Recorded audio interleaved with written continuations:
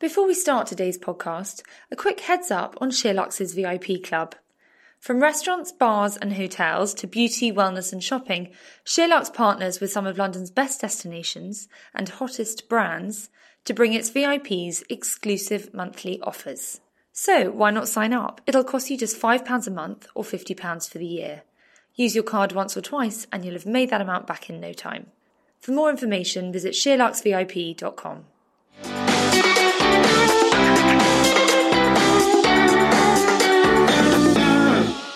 A businesswoman who has become a byword for beautiful fragrances, Jo Malone, MBE, is a legendary perfumer who started her Jo Loves perfume line 5 years after leaving her eponymous brand. From humble beginnings, setting up a skincare clinic in her London home, she soon became unable to keep up with the demand and launched her first brand, Jo Malone London, in 1994, quickly gaining global cult status. She sold the business to Estée Lauder in 1999, staying on as creative director. After her departure from the business in 2006, her passion for fragrance never ceased, and almost 20 years on, she is still at the forefront of the beauty industry with a brand that focuses on quality ingredients. She has been described as an English scent maverick and famously once said, "My nose is like my paintbrush." Welcome, Jo Malone, to your SheerLuxe success story. Thank you. I'm so thrilled to be here. We're so thrilled to be talking to you today. We've got to start back at the beginning when you were working as a facial therapist. Mm-hmm. How did that come about and why did you move into creating fragrance? So my mum had been in the beauty industry. She'd worked for an amazing woman called the Countess Lubati, whose real name was Doris Hilda Baker. But back in the day... Didn't sound as good. Oh my God, she was incredible. She was an amazing woman. So she worked for her and she was one of the great skin doyens of the time and who looked after literally everybody in London. There was Countess Charkey, Countess Lubati. And I would always go up with my mum to work on holidays and things. So I would sit with this amazing woman from the age of 8, and that's where I made my first face cream. And obviously I sort of naturally felt that I felt leaning in the beauty industry and skincare, loved it. And I just knew at that moment when I stood in that little laboratory making my first sandalwood face mask, that was what I wanted to do. And you're such a creative, you're a true creative. Were you from a creative family? I had a very different upbringing to most people, although as a little girl I thought everybody had that kind of upbringing. I had 2 very creative parents. So my dad was a brilliant artist. He was also a member of the Magic Circle and he was also a huge gambler, and very good looking and very suave and very charming.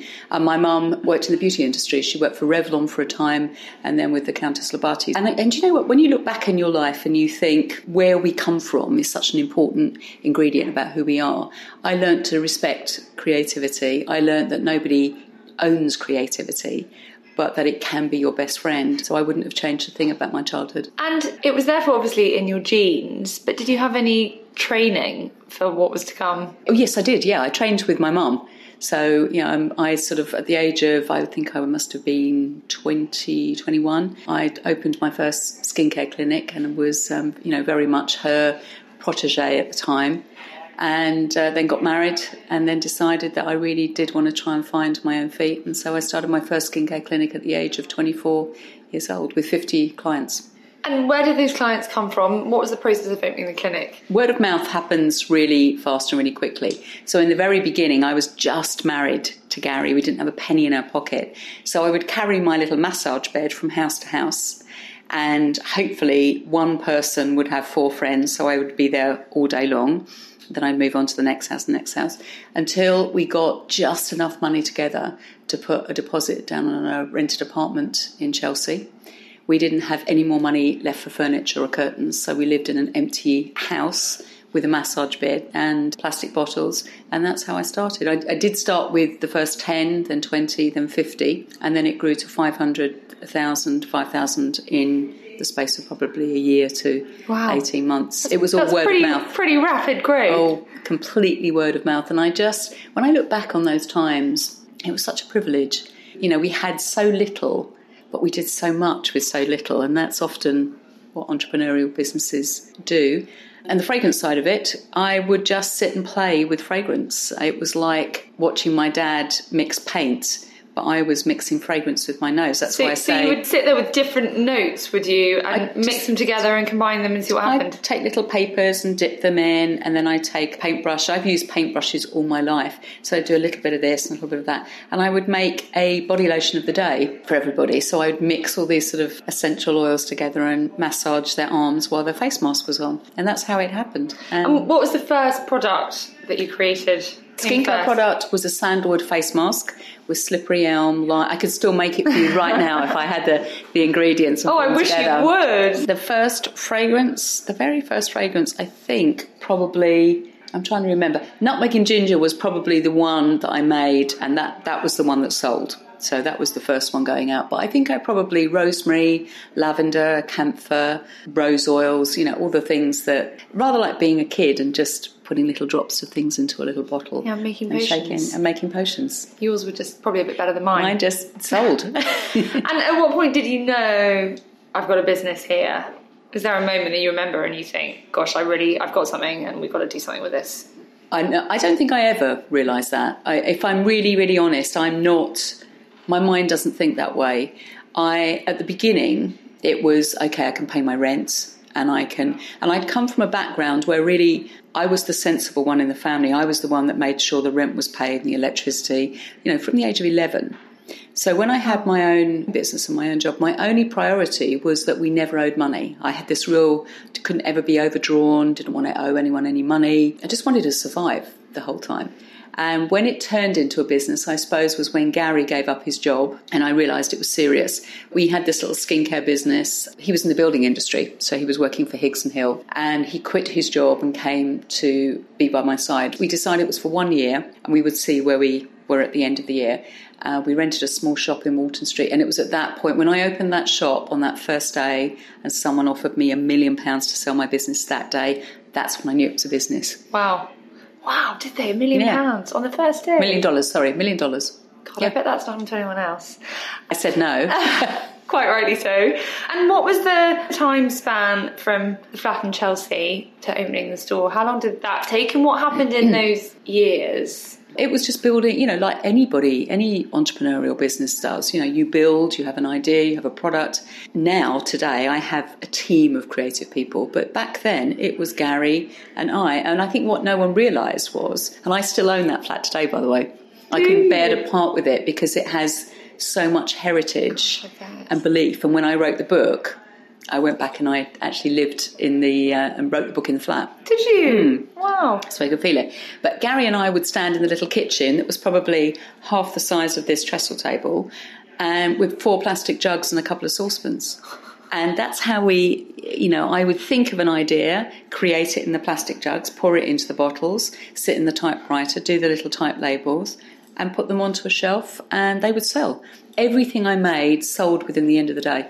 It was just didn't matter what I produced. And you were selling to people that came through the door for treatments? Yes. To see you. Was there any other channel for selling?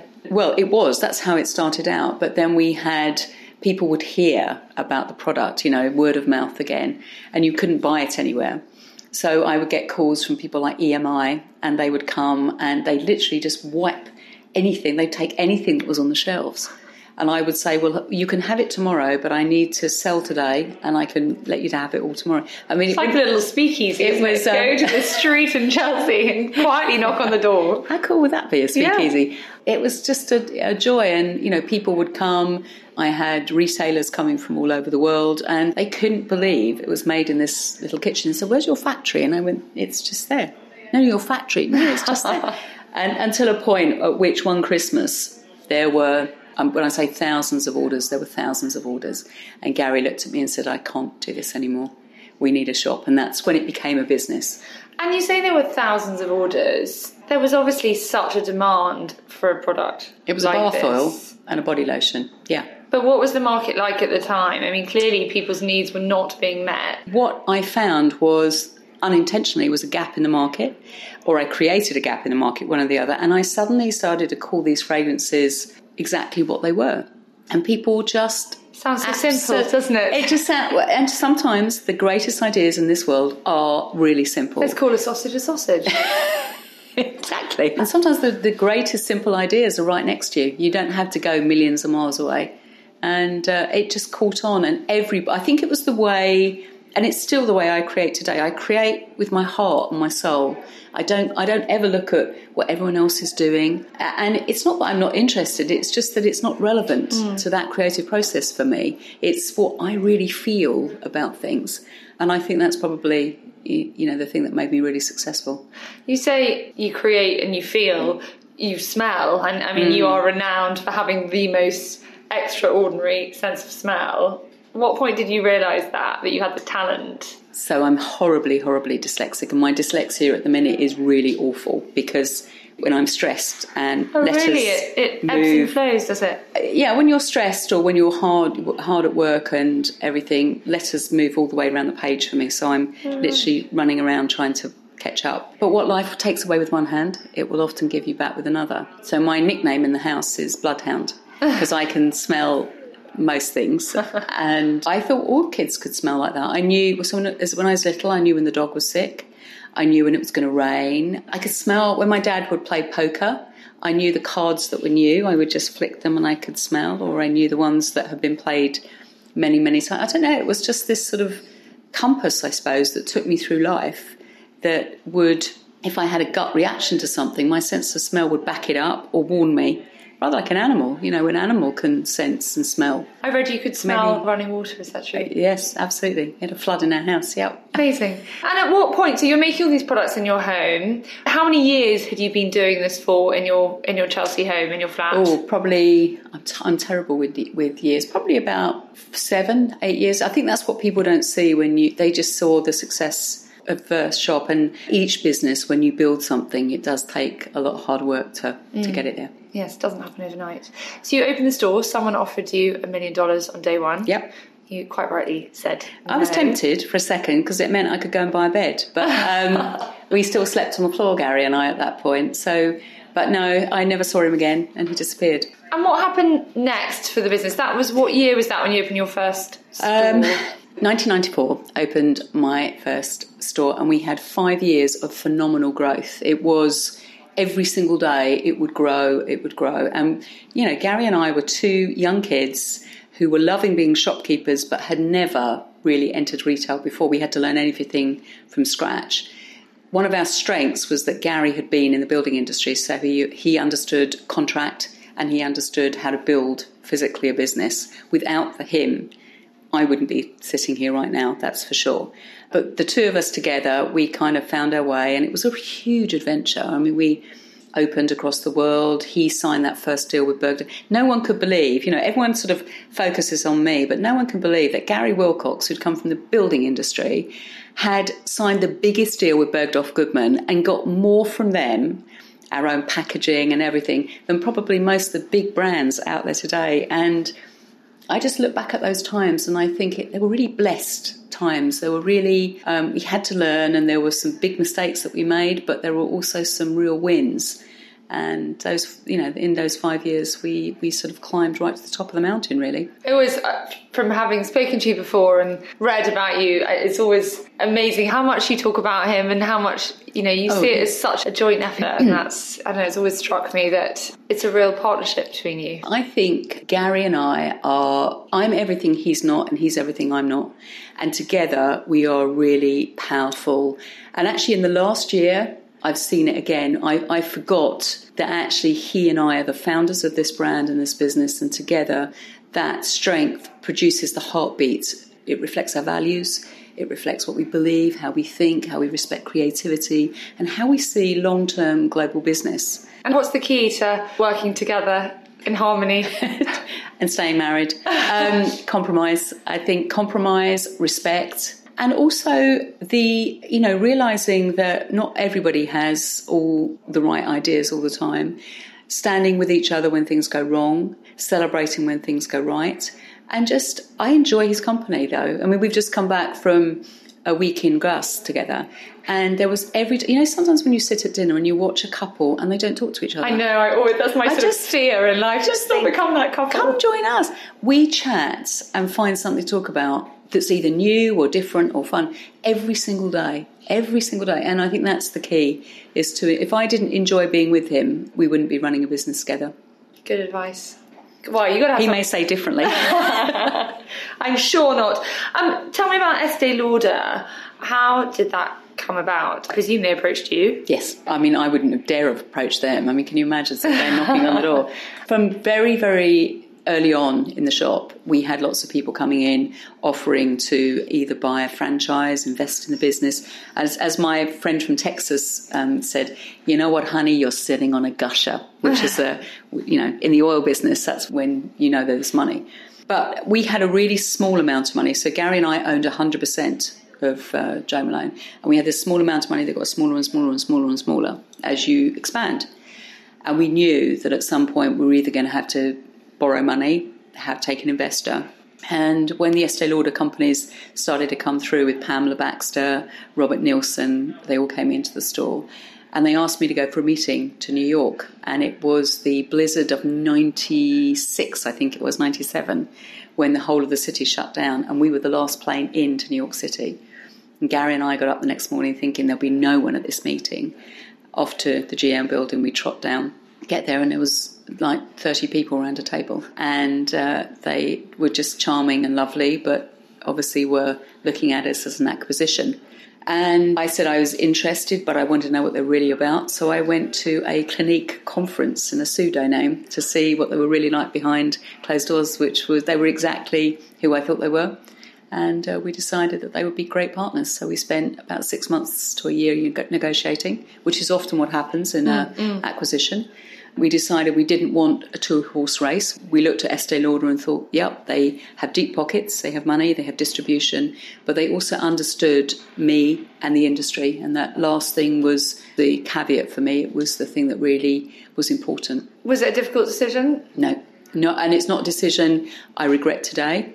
I would still have sold to them. They are an amazing family. That first year of being with them was incredible. And that was as creative director, wasn't it? Yes. So I was founder and creative director. Yeah. Okay. And you were told not long after that you had cancer. Yeah. Well, I had my son, and I had hyperemesis through the whole of my pregnancy. So that vomiting thing. So I was 7 stone 2 when I had my son, which was I was very poorly. So I'd come through that. Went back to work, started travelling around the world, and just felt so tired the whole time and thought it was just motherhood. And I found a lump in my breast, went to have it checked, thought it was a cyst, thought it was, I was 38 years old, and it wasn't. And they told me here in London that it was a very, very aggressive form of breast cancer, that I had to have immediate surgery and probably should get my life in order, that, I was probably looking at 9 months to a year to live. My son was 2. And I was just, I can remember Gary falling on the floor and just like, you can't, when someone diagnoses you with cancer, you can't believe it's you can't believe this is your life. And it's like someone's made a horrible mistake and then you realise that it is and you have to deal with it. And how did that change you as a person? I've got to be really honest, I wanted to live. So, yeah, that was that. Live. And I realised, the responsibilities, and the Lauder family were amazing. And that's why I will never, ever not love them, because they saved my life. I went to New York to live. I thought to myself, Jo, you've never listened to anything in life that anyone's told you who you should be. Why on earth are you going to let them tell you when you're going to die? So I ignored that and went straight off to New York. Went to see a doctor called Dr. Larry Norton at the Memorial Sloan Kettering, and I was only meant to be there for probably no more than 28 days, and I stayed for a year. So what came through my first, you have a lumpectomy. And I remember my appointment was at 3:00 in the afternoon to get my results. And she called and said, can you come at 5:30? And I said, it's bad news. And my husband said, no, she's probably just busy. I went, and I just knew in my heart, got there, and it was the worst news. And she said, you're going to have immediate surgery and have a mastectomy. And I just couldn't believe it. And you were going to have to do chemotherapy. And the word chemotherapy frightened me more than anything. And I think it does a lot of women. Anyway, my worst nightmare had landed on my doorstep, and I decided that I was going to stay in New York and have everything there. I trusted Larry, who's now one of my dearest friends. And it wasn't that I didn't trust the doctors here. I needed to be in a place where I could hand my life to someone and say, you've got to help me save my life. I can't die. I am now your responsibility. Well, in a funny way, yes. In a funny way, I didn't know about chemo and surgery and everything. So I went there. I lived there for a year. We moved as a family. Gary ran the business from New York, and he would commute in the week backwards and forwards. So he was working for Lauder? Yes, we were all part of the Lauder Corporation. So I would have my chemo on the Tuesday. He would fly on the Thursday because I would be so poorly in those 2 days, often in hospital. He'd fly on the Thursday, come back by the Monday, have the chemo again. So I was one of the very first women to take chemotherapy every sort of 7 days, every week, instead of every 10 days to 2 weeks. And it was gruelling. My body was like just hit the wall. It was brutal. But by the end of it, I could read a blood test and all the things. I knew exactly. And before each chemo, you would have a little blood test. And I would say, can I see them? Can I see them? Because I could see if they would allow me to take the chemotherapy again. Because you look at what's called neutrophils, which are the little small white cells. And I would look and think, oh, I can take it. And I'd think, one more, Joe, one more. And I just stepped step by step by step. And that, if there's anyone who's out there listening to this and is going through it, don't give up. Don't give up, and don't stop smiling every single day. Because although it's hard, there is light at the end of the tunnel, and you come through, your hair comes back, your life comes back, your spirit comes back, and you never, ever take it for granted ever again. So you went through the year from hell, and Yep. you came out the other side. What happened next, career-wise? You decided to leave. I did, Estee Lauder. because cancer had changed me. Yeah. There's no two ways about it. The chemo changed me. I went back. I had reconstruction. I was really happy with all of that. My mind was in a really strong, positive place. I knew that I was cancer-free. That's what I told myself. I'm cancer-free today. Tomorrow I'll have to get up and see again. But today, that awful thing of living with something that could come back. And I set my mindset at that. I stood in one of the Jo Malone stores on Madison Avenue, and I just didn't feel part of it. I felt it was a job. I'd never had a job in my life. I still haven't to this day. And I didn't want to be in a job. I didn't want to do that. And it was nothing anyone did. It was just something that happened in my head. And so that night I made the decision that I was going to leave the business in really safe hands. I was very concerned about people's jobs. It's one of my big things in life. When you employ people, they're your responsibility. Yeah. And they promised me that everyone will be safe, and they were. And I left. I decided that we came back to London. And did that mean that Gary left also? Yes. Yeah. What was he going to do without me? Yeah, you're tied together. I can feel it. But in leaving, we put ourselves into a 5-year lockout, which is completely the way business has to be. You paid a lot of money for something and you exit. So that last day in Sloane Street, and by that point, we'd come back, we'd settled as a family, and Leonard had come over, taken me for dinner. Sally Sussman had come over, and she was head of communications at Estee Lauder. And she looked at me on that last day and she said, "Are you sure?" I knew I'd made a big mistake. And I just thought, what have I done? I've left this brand. And what I didn't realise was it was my best friend. It wasn't a job. It wasn't a career. I had walked away from my best friend. And the person or the thing that had given me some of the greatest adventures of life. And I asked Leonard whether I could turn the key for the last time, and he said yes. So I put the bottles on the shelves and I turned the key and I walked down the street and I sobbed my heart out. And I live 30 seconds from that shop. For 5 years I didn't walk past it. I couldn't even touch a face cream. I couldn't go near anything. All I wanted was someone to go, "Please come back." And no one did. I felt foolish. I felt I'd made the biggest mistake of my life, and I lost all sense of who I was. So chemo had taken my body. Leaving my job had taken my spirit, and I didn't know who I was again. So what did you do for the next? I was a nightmare for the next 5 years. The next 5 years, I literally counted them off, which is the biggest lesson. It's no way to live your life at all. Just counting days to something. And I made television shows for BBC. I loved that television show. Can I just say, what was it called? High Street Dreams. It was amazing. But we were up against Wormwood Scrubs documentary, and they won. Shame. Anyway. Well, I was watching and I loved it. And that's where I first encountered Miranda from Muddy Boots. Oh, and she's great. I'm so glad we did that, because we gave an opportunity to people, and opportunity is one of the greatest riches in life. So I'm glad we did it. Yeah, it was inspiring. I really enjoyed it. I sat at a lot of ladies' lunches, and I just thought, I can't. You know what? Some people enjoy it. Great. I don't. I don't want to sit and do that. I went into schools. We put together an entrepreneurial program for kids to learn to be shopkeepers based on the 4 Ps: product, place, pricing, and PR. And I just did things that I felt I could contribute. But all I wanted to do was be a shopkeeper again. And was it fragrance that you had this sort of burning desire to return to? At what point did you have this moment and you go, right, this is what I'm going to do? Every day I thought of fragrance, every single day. And so when I create fragrance, they arrive in metal canisters. And I had 4 metal canisters. And I would go and I would look at them and think and just smell. And I don't know, it was just this...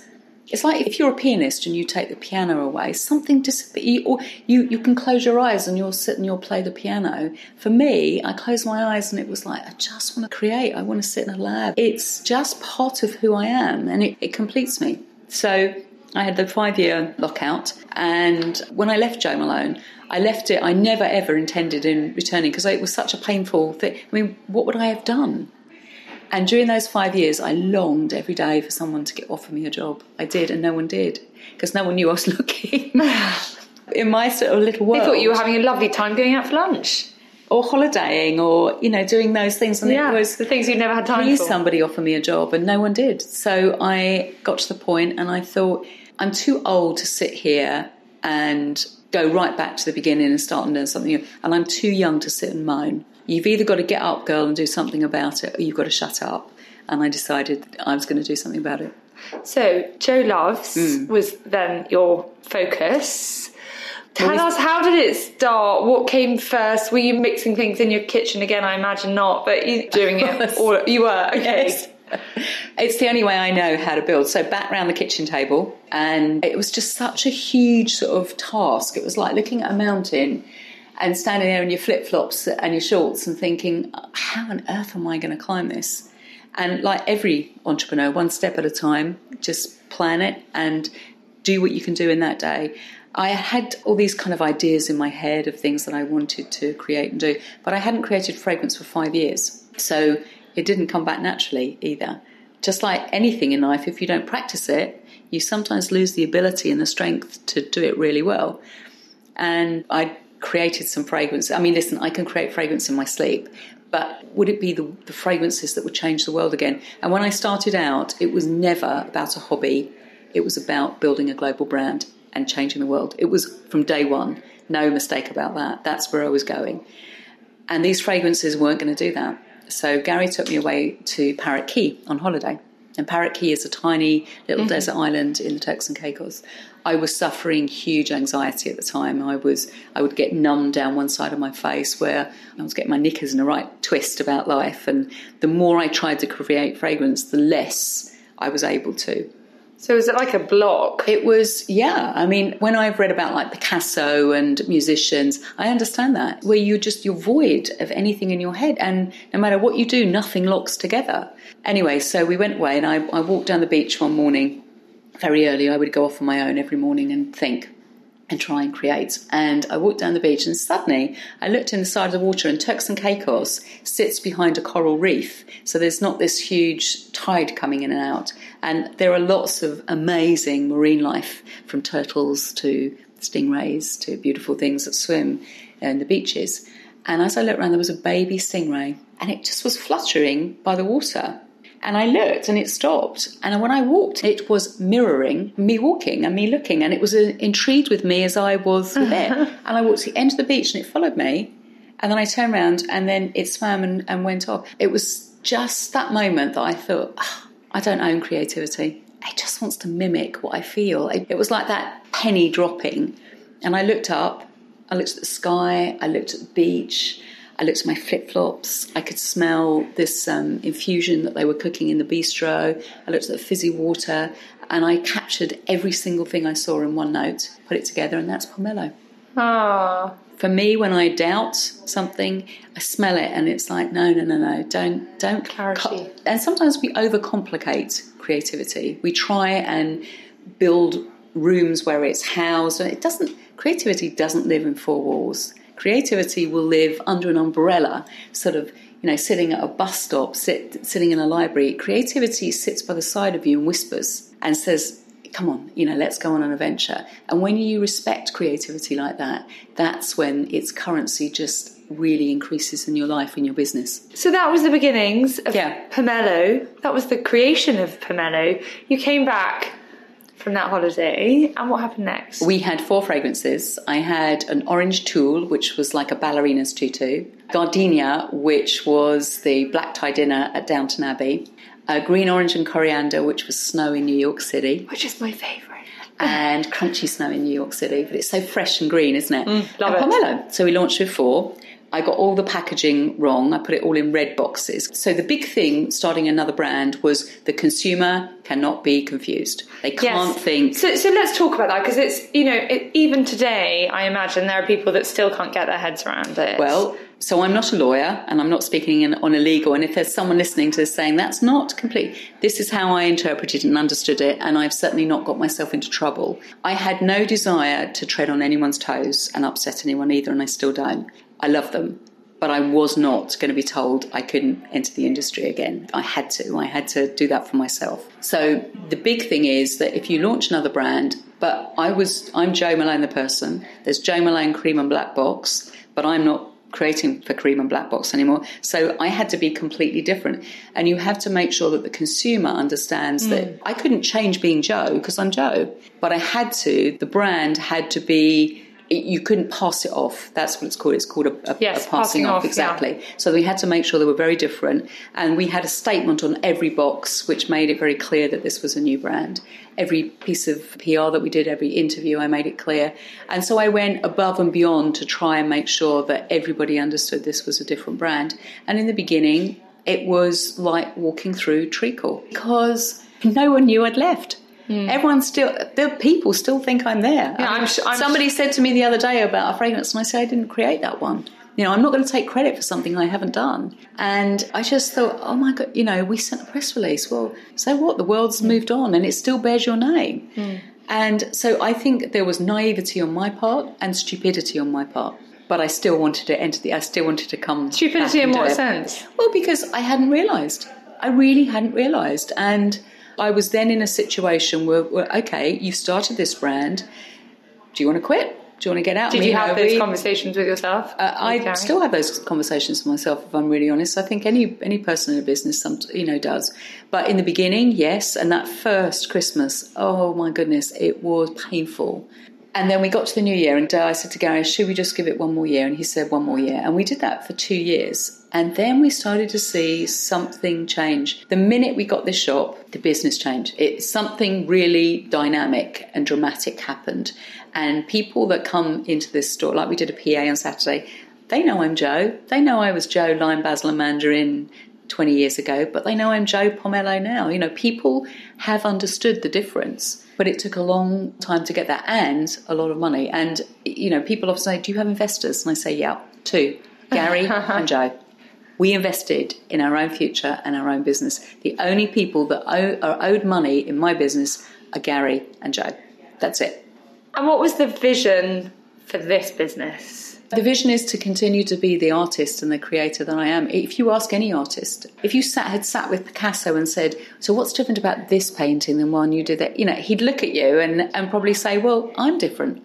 That's how I interpreted that situation and that life. And I think for me, this isn't about a fragrance house. This is an interpretation of life.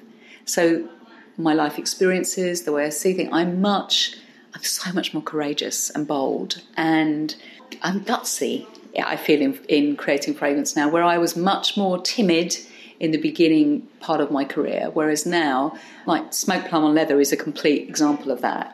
She is one gutsy girl, that one, and doesn't care if you don't like it. You don't like it, don't wear me. Yeah, buy something else. Yeah, buy something else. But I would never have had the courage to do that before. Whereas now, and I think life has taught me, be who you are, Jo. Don't pretend. It comes with age, though, doesn't it? And experience. Yeah, I do think it comes with. And, sometimes I say things and I do things and people go, well, should you really be doing that? And it's like, I don't care. I'm going to be who I am. Yeah. Because if you pretend to be someone you're not, you end up an unhappy person, and eventually people will see through it. Yes. So I'm going to be who I am. Eventually.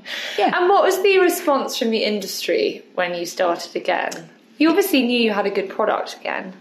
So, well, in the very beginning, I needed a house to work with. So I used my married name, and I called and no one called back. And within 10 days, I thought, right, that's it. I'm going to use Jo Malone because I am Jo. So I called a fragrance house, and my call was returned within 5 minutes. And funny that. I'm not going to say who they are, but they're family to me. And they took me from that first day, and lots of tears and lots of having to really rebuild myself. And I went back into a laboratory, and they took me back and nurtured me back, which was an important thing.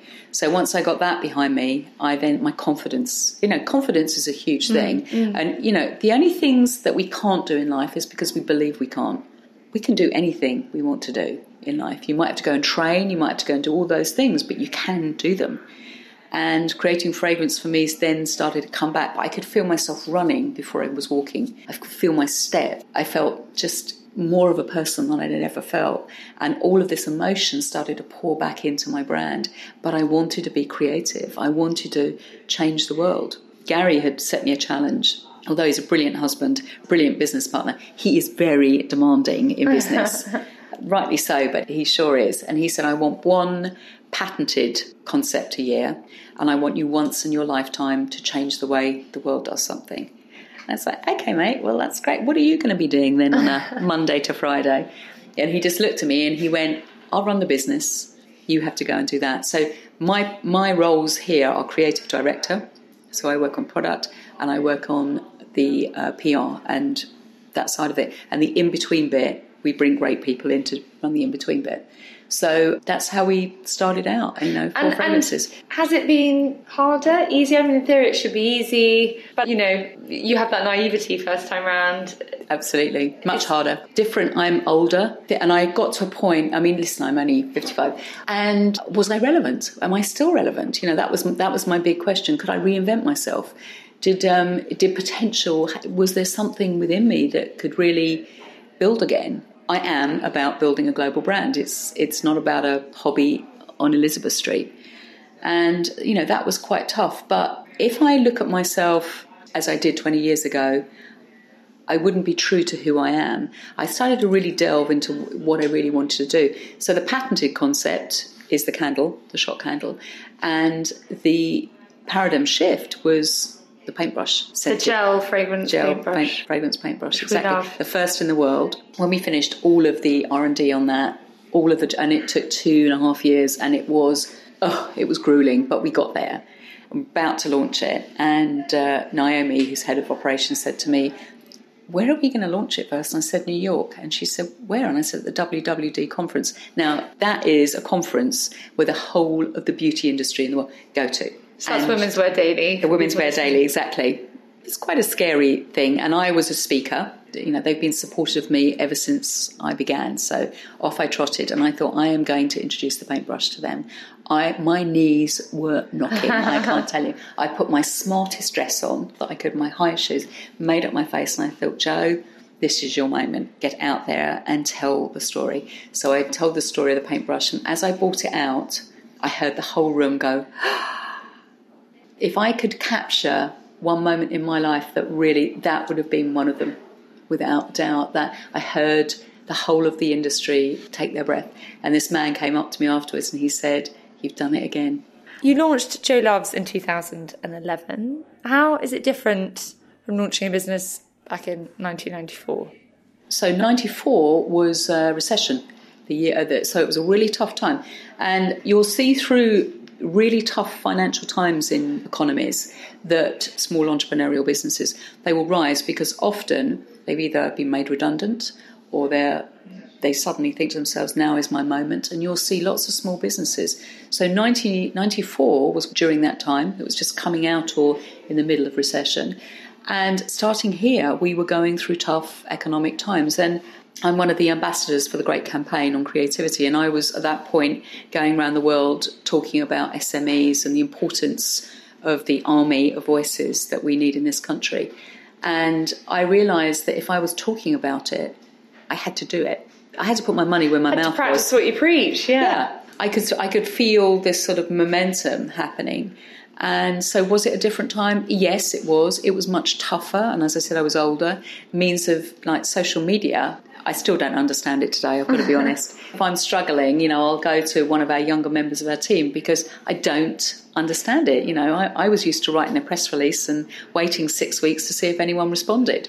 Well, thank God for the next generation who you can turn to. And I embrace that. One of my things we talk about in the 10 Life Lessons is the collaboration of the next generation. This is vital. But anyway, yes, it was a completely different thing, all the rules that governed us. But what was the same is the heartbeats of the creator and the heartbeats of the consumer. That was still the same. I still understood that. And I knew how to create fragrance. So with that was enough for me to go up and start again. And what does the size of the business look like now? So how's the growth gone? So it's what we've seen. What's really interesting with the consumer is the consumer, when she walks through the door, will bring the 3 generations with them. That's really interesting. Yeah, that is. If you were here this weekend when we did the store appearance, it was incredible to see 3 generations of people walking through those doors. That never happened to me in that way before.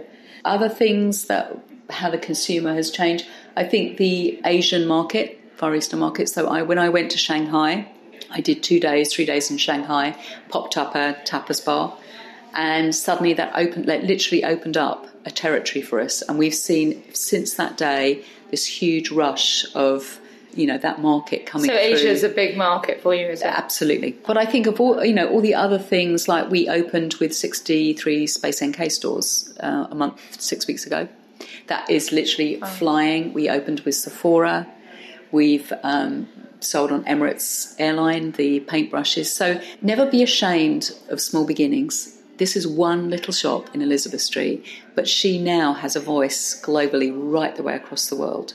Yes, we'll be opening more stores, but we had to get the heartbeat of this right. We had to get the team right, because the worst thing in the world is to take something successful, start to blueprint it around the world, and you make mistake after mistake. Make your mistakes when you're small.